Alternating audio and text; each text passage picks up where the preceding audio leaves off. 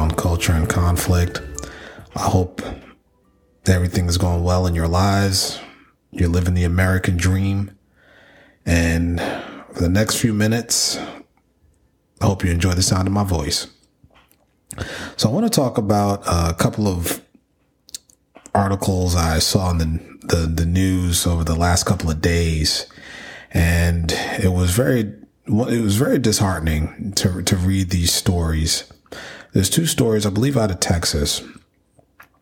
And these stories had to do with a couple of dog attacks, two separate incidents.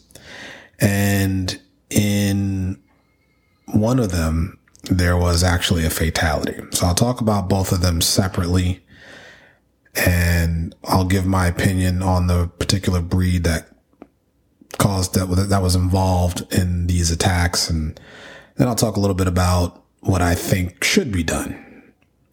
Now, the first attack involves an 80-year-old gentleman. He was walking home from, I guess, wherever he was doing. He was walking past his home. Not sure where he was coming from or what his objective was that day. Suffice to say that as he was walking past this one home, a pit bull escaped its enclosure, and he was subsequently attacked. I think in this particular story, this is out of I believe this is Houston, Texas. I think it was just one pit bull, but it may have been two that attacked him. So that was the breed of the dog. It was a pit bull attack. And unfortunately, this gentleman, he was 80 years old. He did, in fact, pass away, unfortunately. The owners, this husband and wife, they are being held responsible. They were both arrested. And the reason for that is, as pet owners, they are responsible for anything that the pet does. I think, across the board, doesn't matter what type of pet it is. It could be a goldfish, hamster, whatever it may be. You as the owner of said pet are responsible. Now, I've heard this story before, and I'm going to talk about the second one in just a second. But one of the key arguments, or one of the key things that I hear all of these owners say when there's a dog attack, especially a pit bull attack, is that the dog's never shown aggression before. It's always very friendly. Keep it locked up. But somehow, some way, they still managed to get out. Second story, I believe, is in Texas too. I'm not exactly sure of the town. But it was a gentleman who was set upon by 4 pit bulls. Now, I saw the video. And the gentleman involved that was attacked, he was a pretty big guy. And I think, that played into him being able to survive. So the news report did stipulate that he is at home. He's recovering. But I know it had to be a scary ordeal. And again, it was a situation where the dogs got loose. Now, these are just a couple of the stories that I've heard involving dog attacks, especially, I'll just call it what it actually is, a pit bull attacks. And I did a little bit of research, and I've seen these things happen throughout my years. And it's usually very violent. We'll just call it violent. Sometimes a fatality is involved. A lot of times a fatality is involved, but it's this particular breed of dog, the pit bull, that's typically involved in the reported dog attacks. Now, this is not to say that other breeds are not aggressive. This is not to say that other breeds do not attack. This is just to say that the pit bull seems to be at the forefront of all dog attacks and fatalities. I've seen stories where children are attacked and maimed, sometimes killed. I've heard of plenty of stories where the family pit bull is portrayed as a nice, calm dog, and then for reasons unknown, it snaps.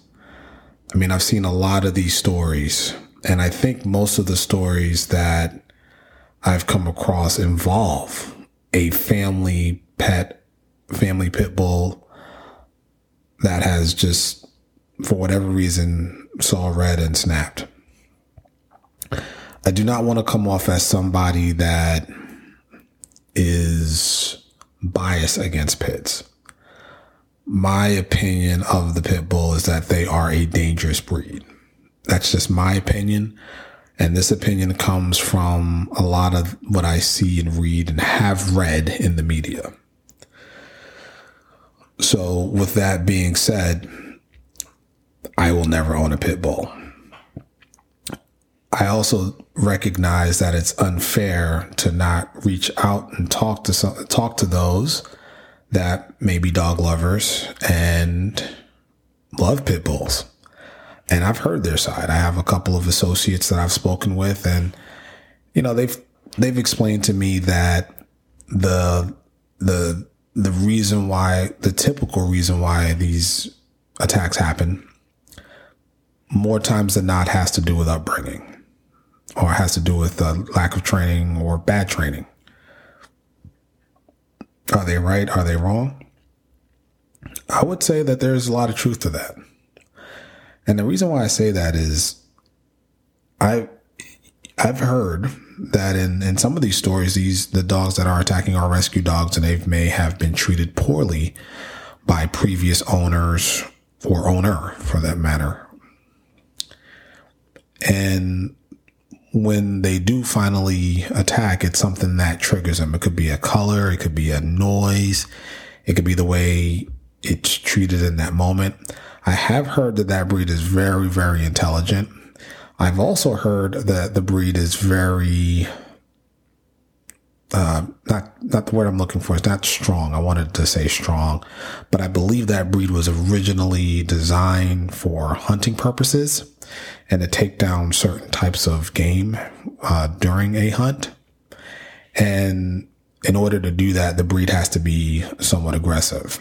Now, I'm no expert. All cards on the table. I've heard Chihuahuas can be aggressive, but they're so much smaller. I mean, are they really a threat? The issue with pit bulls, due to their anatomy, is that they have a very strong bite.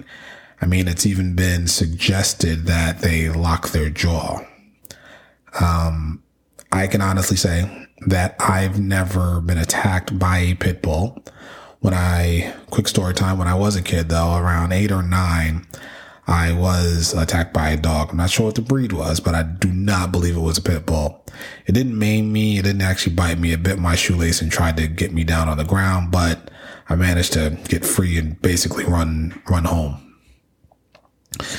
And I recognize that could be a reason for my bias. Now, I have been around pit bulls before, never been attacked.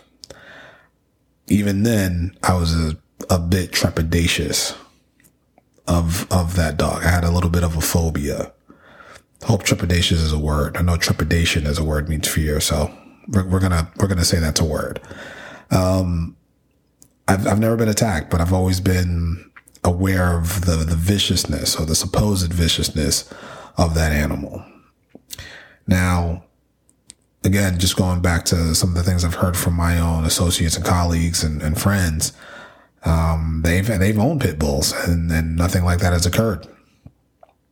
So does that change my mind and how I feel? No, not really. I mean, I would still be very cautious, especially reading these stories. But I will agree that we do need to hold these owners accountable for these actions.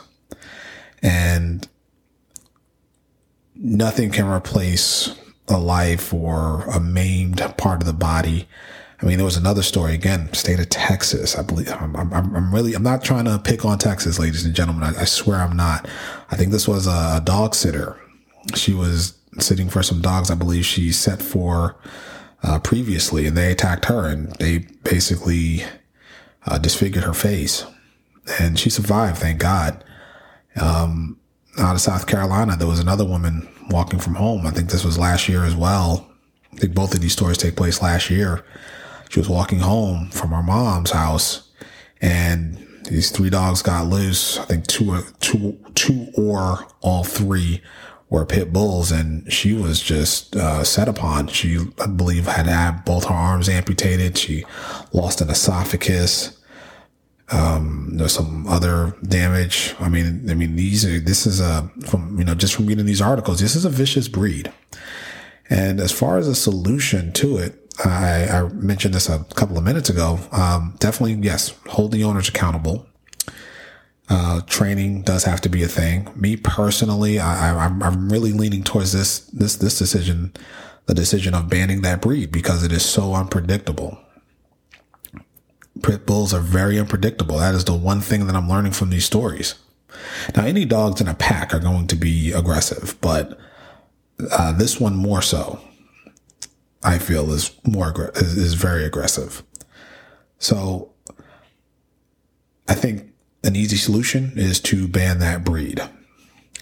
And look, I'm going to do other talks and on other items and things that are up for debate in terms of should we get rid of X. But these stories, they stuck out to me. I mean, I've combed YouTube looking for stories, and a lot of them on pit bulls were negative. They were not good. Yeah, there were a few where they're friendly. Of course, we have pit bull lovers out there, and I respect everybody's opinion and experience with them. But a lot of the ones that I've seen that show up in the news, obviously they're negative. And it's been suggested, one of the videos I saw, that the pit bull is the sort of the quote unquote whipping dog of dog attacks. I don't know how much I believe that, because when you gather up all the breeds out there, they're literally responsible for 80+% of fatalities. So, and these are just being reported by the news. But what's not always reported, which I will give benefit of the doubt to, is what was the training like? Was this a rescue dog? Some of that information is included. A lot of times it seems to be a rescue dog. Just to go back to what I said previously about speaking with some of my friends and associates, it was suggested that it's best to get this type of breed when it's a puppy. I have to agree with that. If you're going to have a pit bull, get it when it's fresh, like right when it's born, so that you can train it the right way. But guys, that's all I really had today. I wanted to talk about these stories. There are many different ways we can go. I hope these attacks never happen again, but deep down in my heart of hearts, unfortunately, I know it's going to happen again. And it's an unfortunate thing. There are some things that we can do. I know some places, some counties, some states do have a certain restrictions for certain breeds, but this is one breed that, as far as this orator is concerned, I don't trust pit bulls. I would not have my children around pit bulls. I will not be around pit bulls. And I stand by that. But I'd like to know what you all think. You can follow me on Twitter. Please download this podcast, share it. Let me know what you want me to talk about, and I will see you on the next one.